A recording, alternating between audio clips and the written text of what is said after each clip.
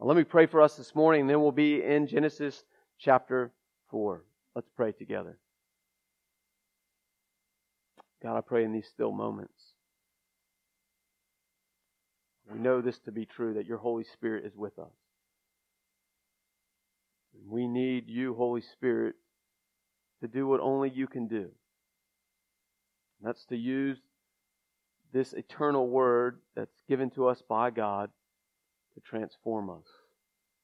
We need you desperately, Holy Spirit, to do that in our midst today.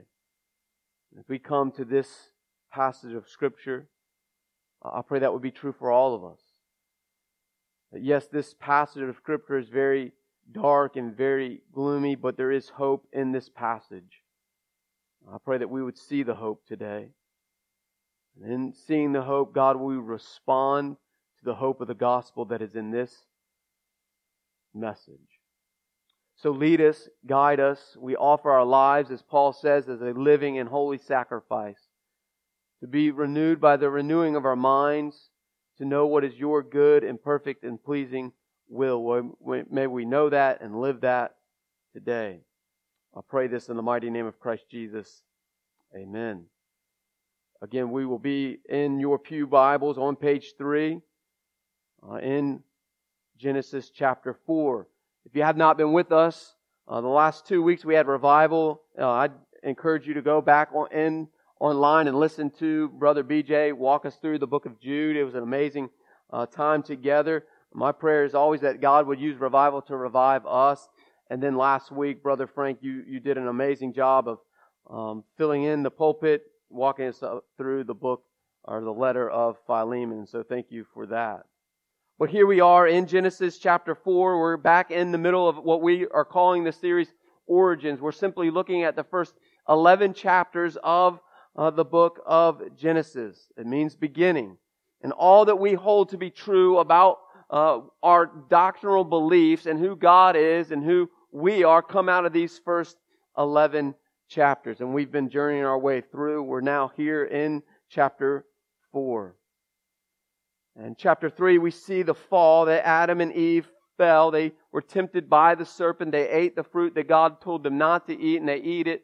And then God comes in Genesis chapter 14 through the following and gives their punishment or their condemnation for their sin. But if you remember in Genesis chapter 3 verse 15, He offers us the hope that there would be one day an offspring from the woman that would come and would crush the head of the serpent. That there is Jesus who is going to come and He's going to establish who He is and He's going to defeat Satan. We see that right out of the gates in Genesis chapter 3. That's the hope of the gospel. And you see that for the rest of the Bible.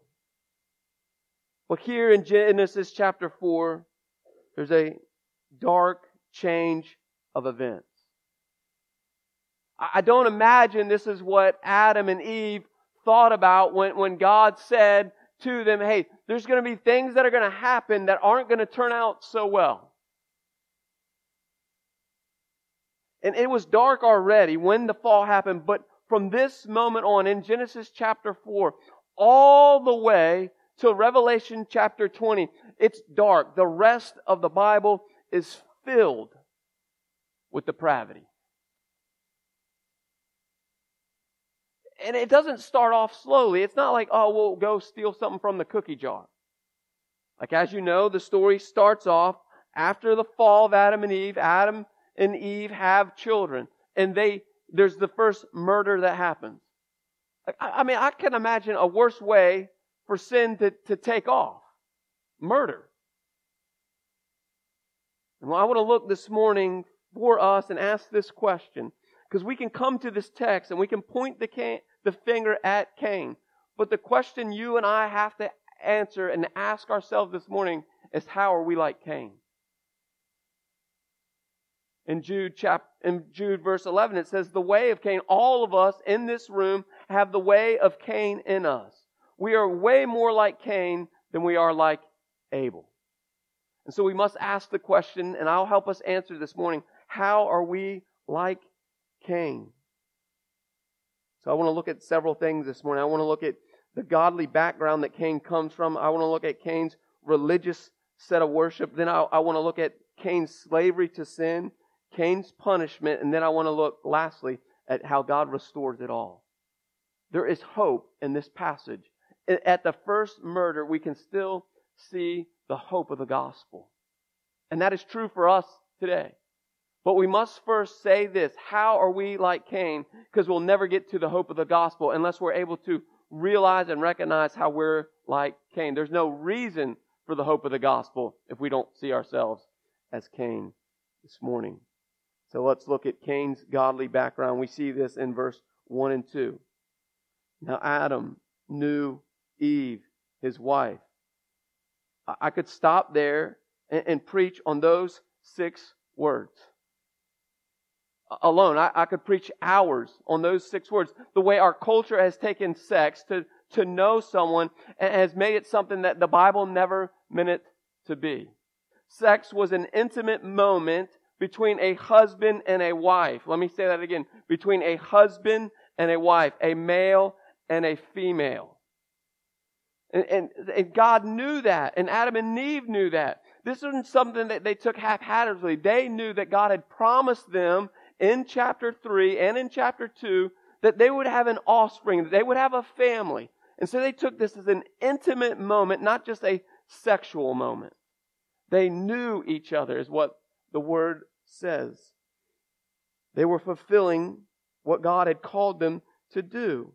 They were living out godly relationship with one another. And then she, Eve, conceived and bore Cain, saying, I have gotten a man with the help of the Lord. In verse 2, and again she bore his brother Abel. And Abel was a keeper of the sheep, and Cain a worker of the ground. You see, this is what we do know about Adam and Eve. They were sinful people. There's no doubt about that. But they were godly people. Just because we're sinful people does not mean we cannot be godly people. God brings redemption, and in the redemption, they lived their life to pursue God. We see that just in the very first moments. Even they come together and they fulfill the promise, and they're faithful to God's call on their life to be fruitful and multiply. That's a sign of godliness. That's a sign of obedience. But then I want you to see what Eve said after the baby is born. Do you catch this in the text? It says this: I have gotten a man with what? The help of who? Not Adam, but God. She knew in that moment that life only comes from God. Like everyone that has children, it's not just because you had sex, it's because God in His sovereignty and in His goodness allowed you, because He's the author of life, to bring life into the world. And she knew that. And so she's saying out loud at the moment of birth, this is because of God, not because of me. That shows the godliness of Eve. I wonder, as that mom was holding that baby boy, do you catch what she says? She does not say out loud, oh, this baby that you've given to me. She says this, man. Now, I've had a baby boy, and I didn't look at him and think, man, that's a man. That's a grown man that just came out. That was a baby. But Eve says, look at this man that you have given to me. You know what she was thinking? Genesis chapter 3. Where God had promised her that there would be a man or an offspring that would come and crush the head of the serpent. So she's holding the baby, what she believed to be the promise. She's not thinking about Jesus. She's thinking Cain has arrived. God has given me the gift that's going to conquer the sin that we just did a few moments ago. And she understands that. So I want you to think about her and her heart. I don't know how many years later it is. When this man doesn't fulfill the promise, she's thinking about her whole life, his whole life. I just want you to hold on to that. So there's all this hope. Because of Adam and Eve, there's hope in Cain. And then they have Abel, the second child. it's amazing to me. If you ever have a chance, just look up names and what they mean. You know what the name Cain means? It means to have gotten something. It means to have received a gift. You know what the name Abel means? Short or vanity. She didn't even know what was about to happen to her baby boy, and she names him about his destiny. You think that's by mistake? No, that's called God. God is setting the tone for what's going to happen. So Cain and Abel, Cain's the older brother. He's born. Abel is born next. And it says this, Cain works the ground and Abel the sheep. Many people say this, there was conflict from the get-go. I don't know this to be true. I've never worked on a farm. I live kind of on a farm, but I didn't know this to be true. That farmers and shepherds, they don't always get along well. Why? Because shepherds want the land to keep their sheep and the farmers want the land to grow stuff on. So there's always been conflict with Cain and Abel. So we see that Cain comes from a very godly background. You ever wondered how two boys can come from the same home and end up totally different places? Like Adam and Eve were godly parents that raised Cain and Abel the same exact way.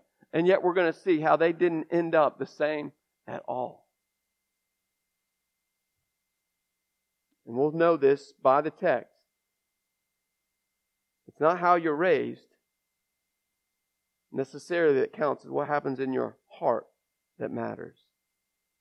And so now it comes to Cain's religious worship. Catch that word, religious. He comes to worship God. It says in verse 3 that it came upon the time, in the course of time, Cain brought his offering to the Lord. That is a sign of worship. Bringing an offering was a sign of worship. So here Cain is coming to worship God. But as we're going to find out, it's not the offering that matters. God does not care about how much you put in the plate this morning. Do you know that?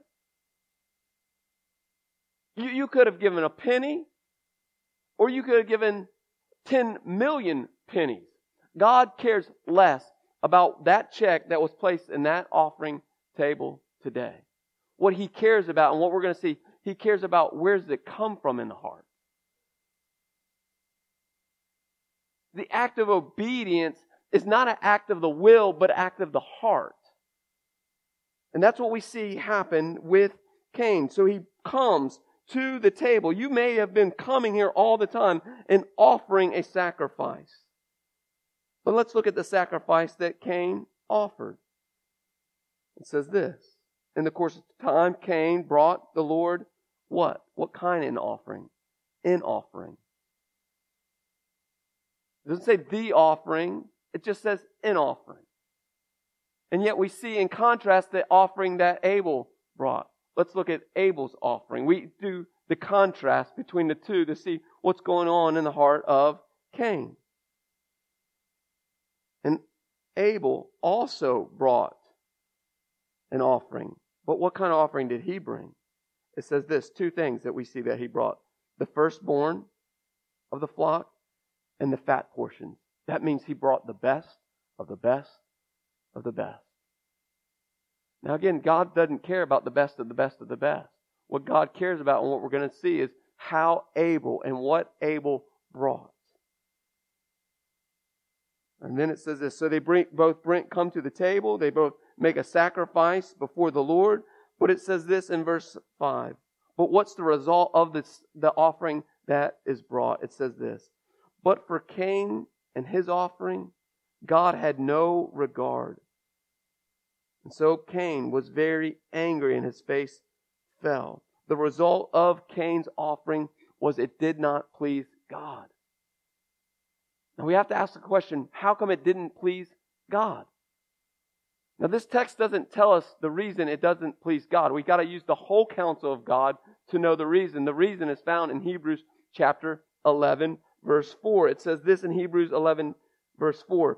By what? Faith, Abel offered to God a more acceptable sacrifice than Cain. through which he was commended as what? Righteousness. And God commended him by accepting his gift and through his faith. It was the faith of Abel that allowed Abel's sacrifice to be acceptable. Cain brought no faith, no offering in faith. He simply brought an act of the will. And that displeased God. If all you're doing is you're coming here out of the act of the will, your presence does not please God by being in this church. It's not your presence that God cares about. It's your heart. Are you coming with an and an act of faith today and all the days? And when you give and when you serve and when you worship God, is that out of a heart of faith? Next we see what was truly going on in the heart of Cain. Take notice in verse 5 and hold on to take this notice. Who was Cain angry at? The Lord. Who got punished for Cain's anger? Abel. I wonder how often we're so angry at God and we make other people pay for it. Like it never says in the text that Cain was angry with Abel. It simply says that his anger was towards who? God, who did not accept God's consequences. He wasn't happy with how God was doing things, in other words. How many of us in the room have been angry with God because God's ways are not our ways, and what God is doing we don't like. And because of that, everyone around us pays for it. And yet we never bring our anger towards God.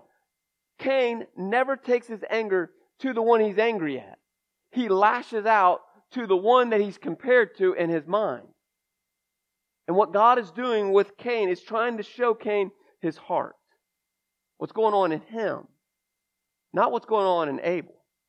He's not saying, hey, look what your brother did. That's not what God is doing.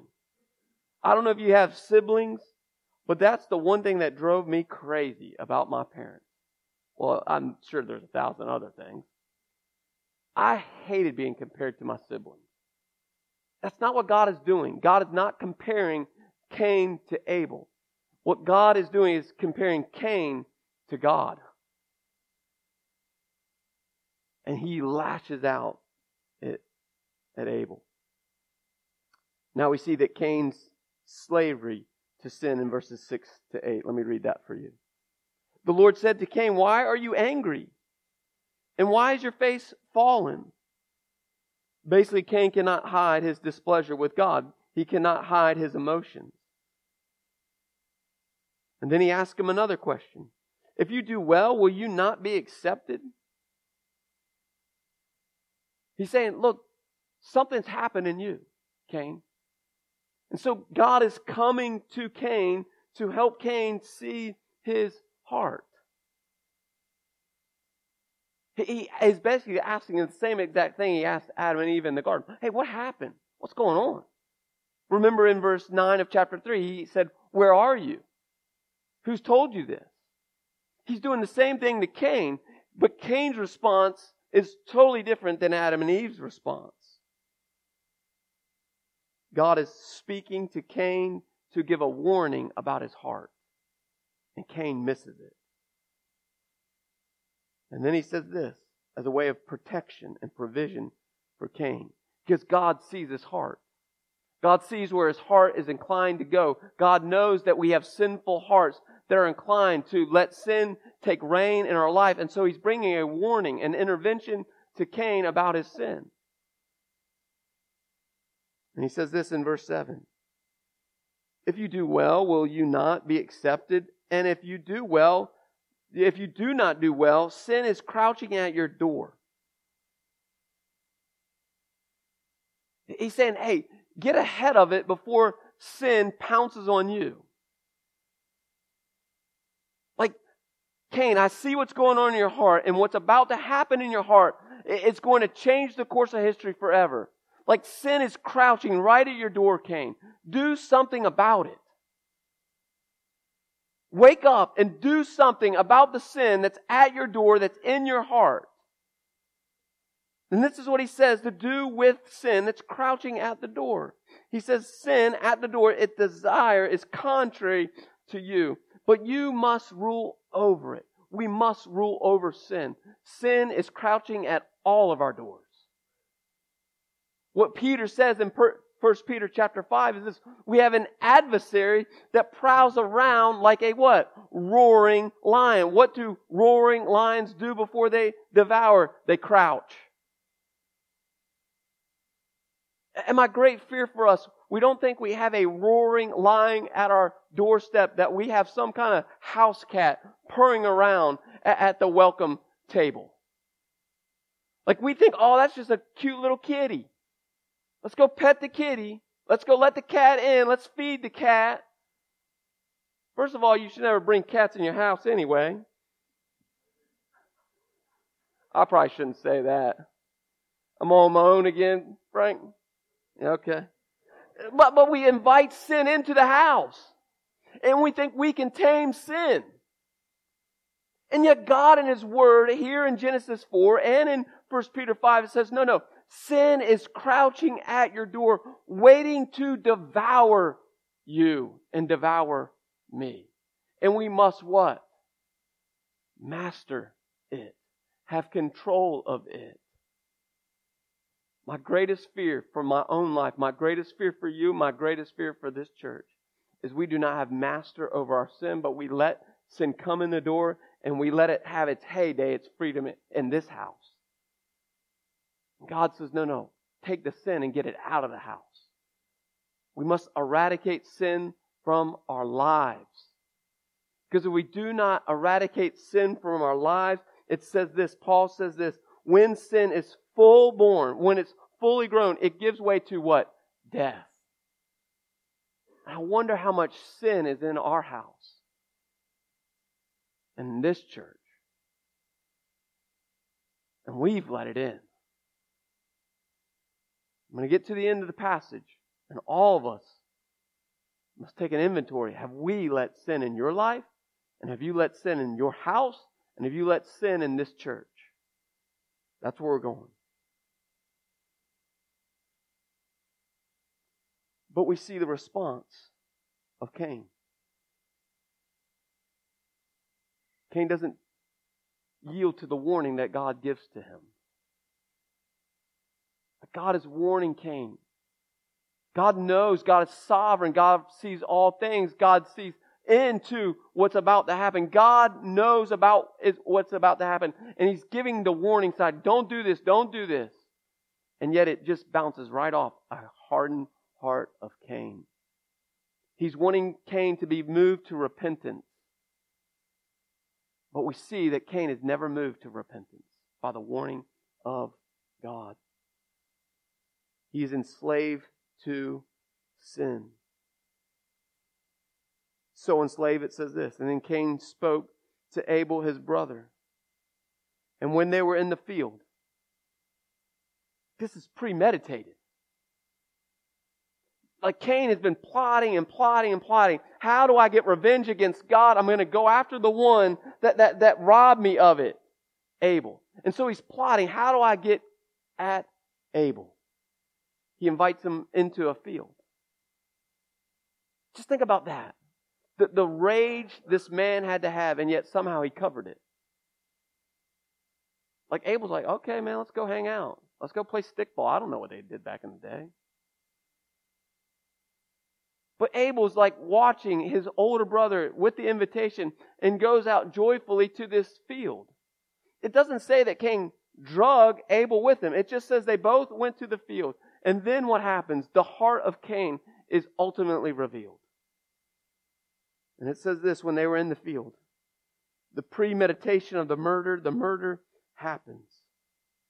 And Cain rose up against his brother Abel and killed him.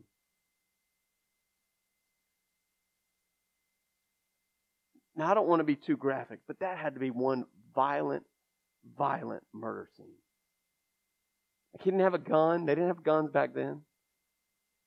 Like, he either took a rock and bashed his head. He either took the knife that Abel had just sacrificed the sheep with and slit his throat, or he strangled, or he beat him to death. There had to be blood everywhere. The text says that to us. Like, this was a violent scene. And let's see what happens right after Cain kills Abel, his younger brother. Verse 9. Cain's punishment. Cain rose up against Abel and killed him. And then the Lord said to Cain, like within moments, where's God? Right there, the same way he was with his mom and dad back in the garden. God is at all places at all times. He sees all things. There is no sin that is hidden from the eyes of God.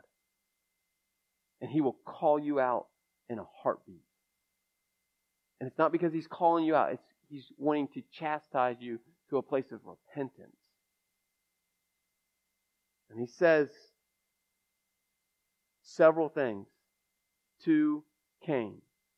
He probes him first. He asks him a question to move him to repentance. What is this that you have done? He says, then the Lord said in verse 9 to Cain, where is Abel your brother? God knew exactly where Abel was. God wanted Cain to come to a place of repentance. God is not stupid to need some advice about where Abel was from Cain. He simply wanted Cain to be drawn to him to repentance. And so my question to you, my question to me is, where are you this morning? Where is Abel, your brother? You see, then he says this. Cain shows his heart finally to God. He showed his actions to Abel. Now he shows his heart to God. He said this, I do not know. Am I my brother's keeper? Two things we see in this about the heart of Cain. The first one is this. He is a flat-out liar. Cain knew exactly where his brother was. Cain still had the blood of Abel on his hands and all over his body. He lied to God. He did not repent, but lied and hid from God. The second thing is this. He shirked his responsibilities. Of course, the answer is yes, you are your brother's keeper. All of us in this room, yes, we are our brothers and our sisters' keepers. Galatians 6 tells us that. If you're in this family, the family of God, I am your keeper and you are my keeper. That is what it means to be in a family. No matter how much you dislike someone, we are to watch over each other and to protect each other. I was not close to my older brother at all.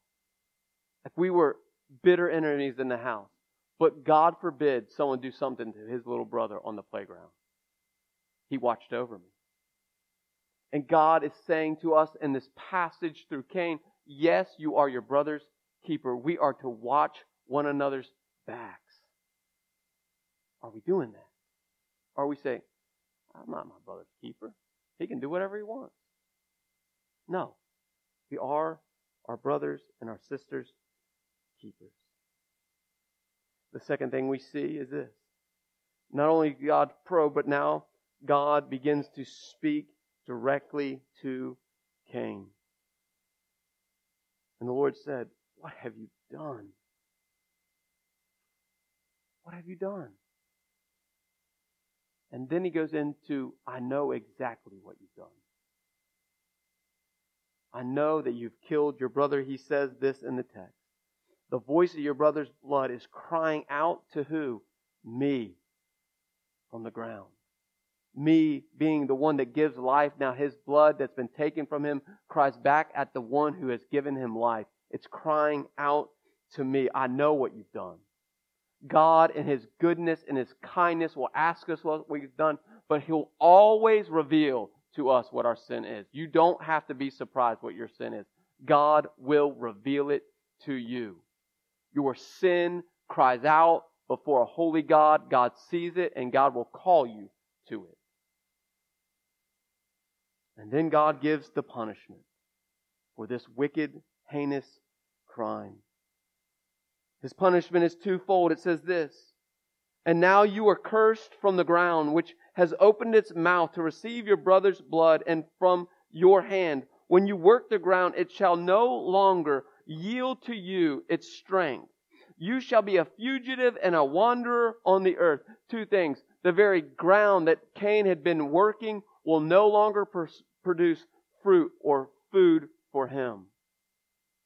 He was a farmer, and now the things that he will farm will no longer give him nourishment. That's the first one.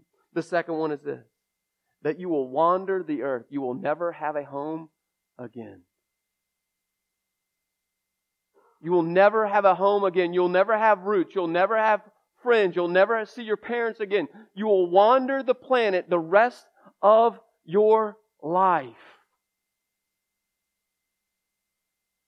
And God is doing that so that Cain will be drawn to repentance, that the very thing he will work will yield to him, and that the very thing he doesn't want is family, that God will restore that back to him. But look at his heart.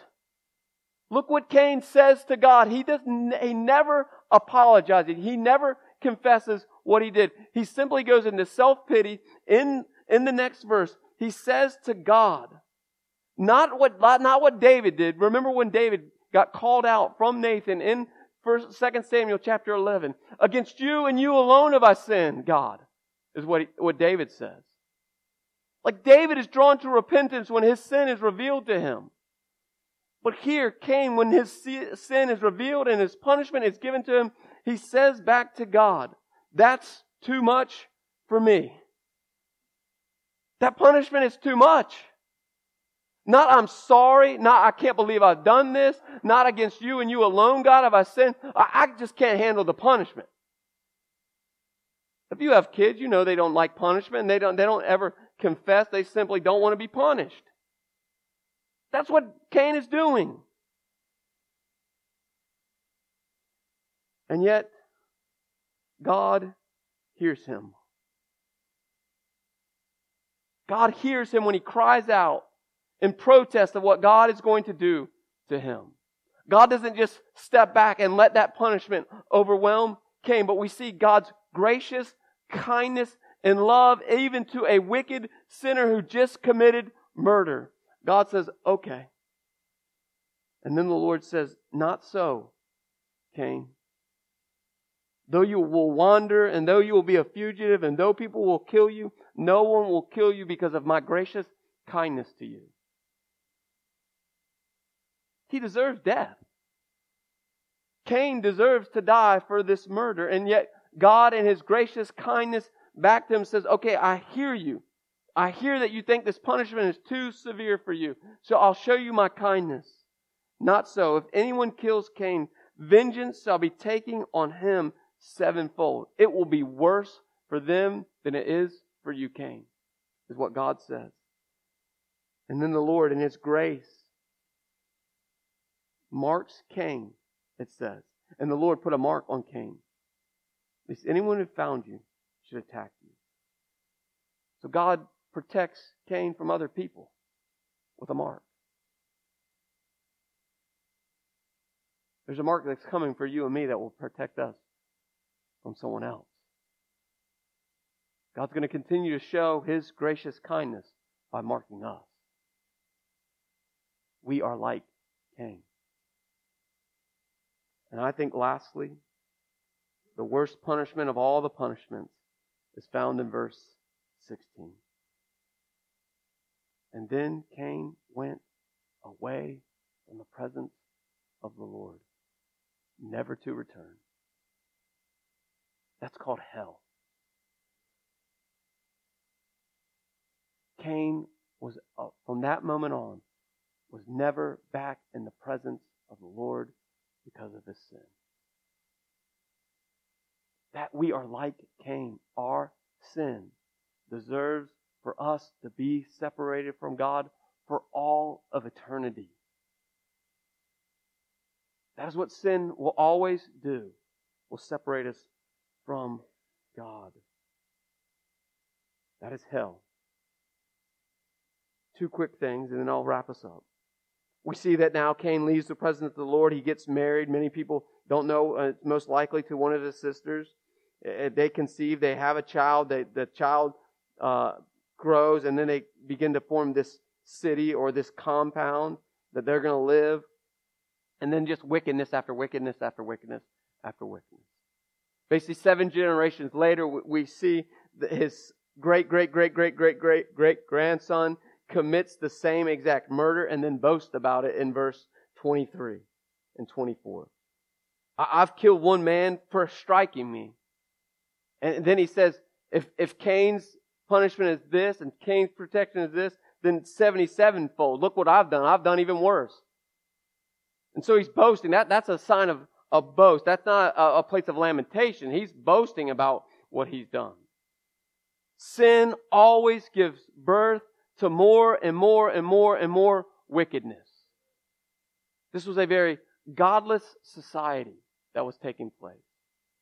But thank God, chapter 4 of Genesis does not stop at verse 24. Now we see God's great provision.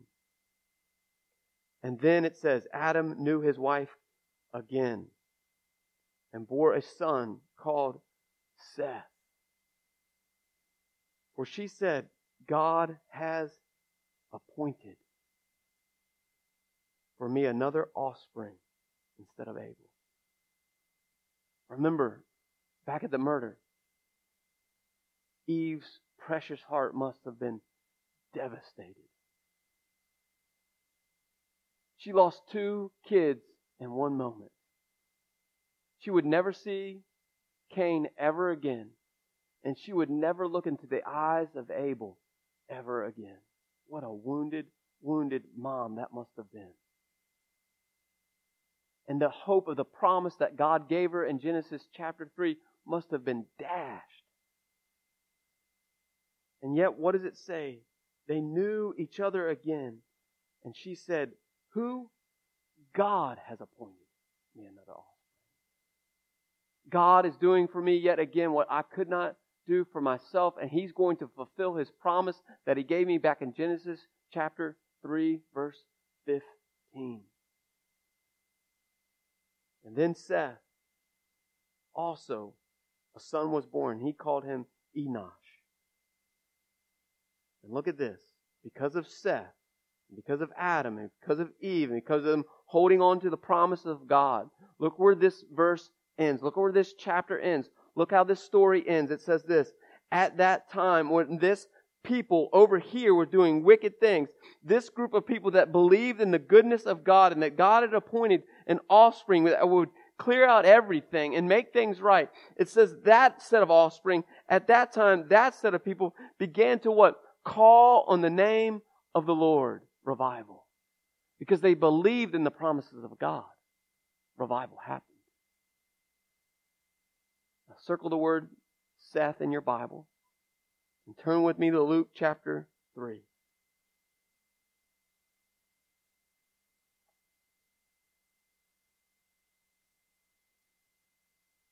God is setting up the great promise.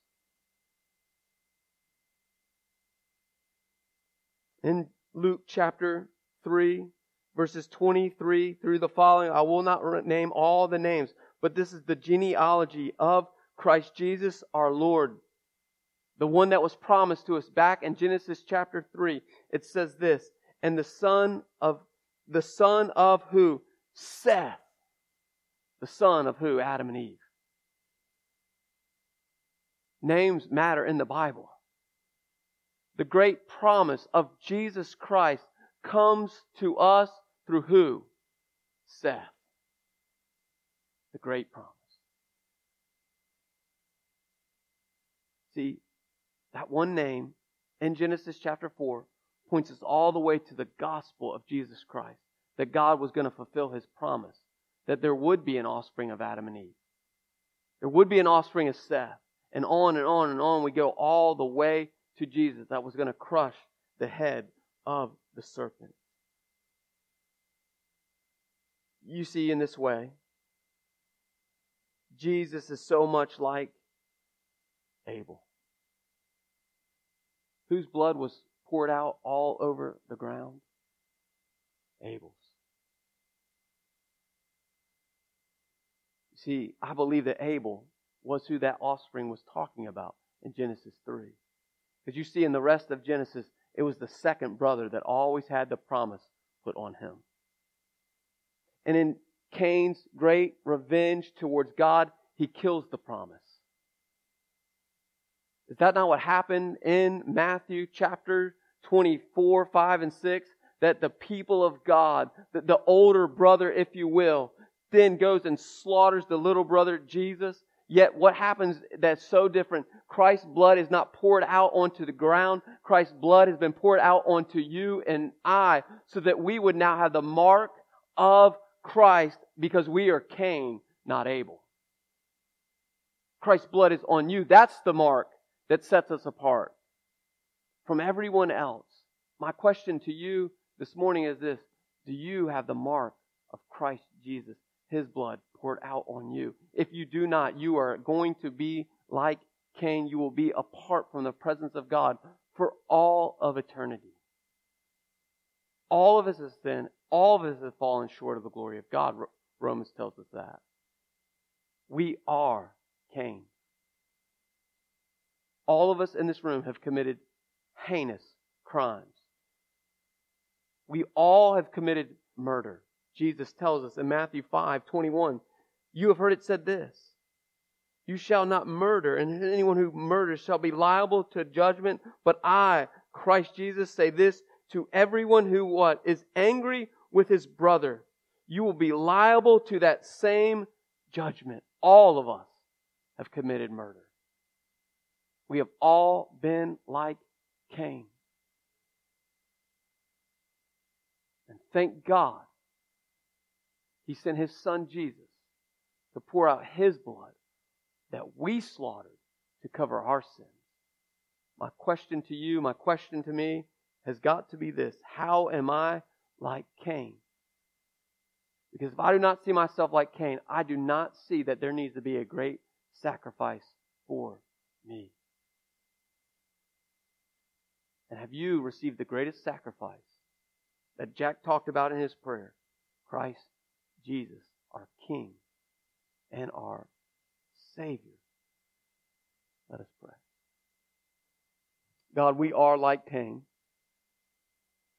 We have all fallen short of Your great glory, Your great goodness, and Your great kindness, God, in our sin. We have been like Cain. Your great rebuke oftentimes deflects off of our hearts. But I pray in this moment, God, You would give us soft hearts to receive Your great rebuke. We would confess to You, Lord Jesus, that yes, I have sinned. I have murdered. My punishment is to be cast away from You for all of eternity.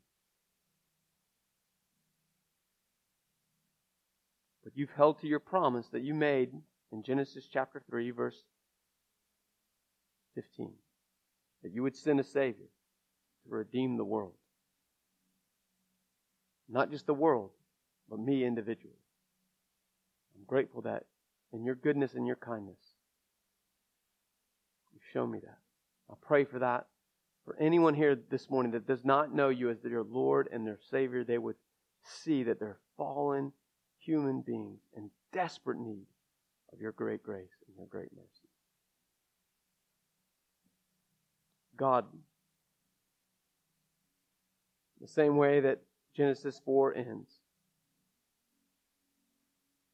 let that be true for us this morning.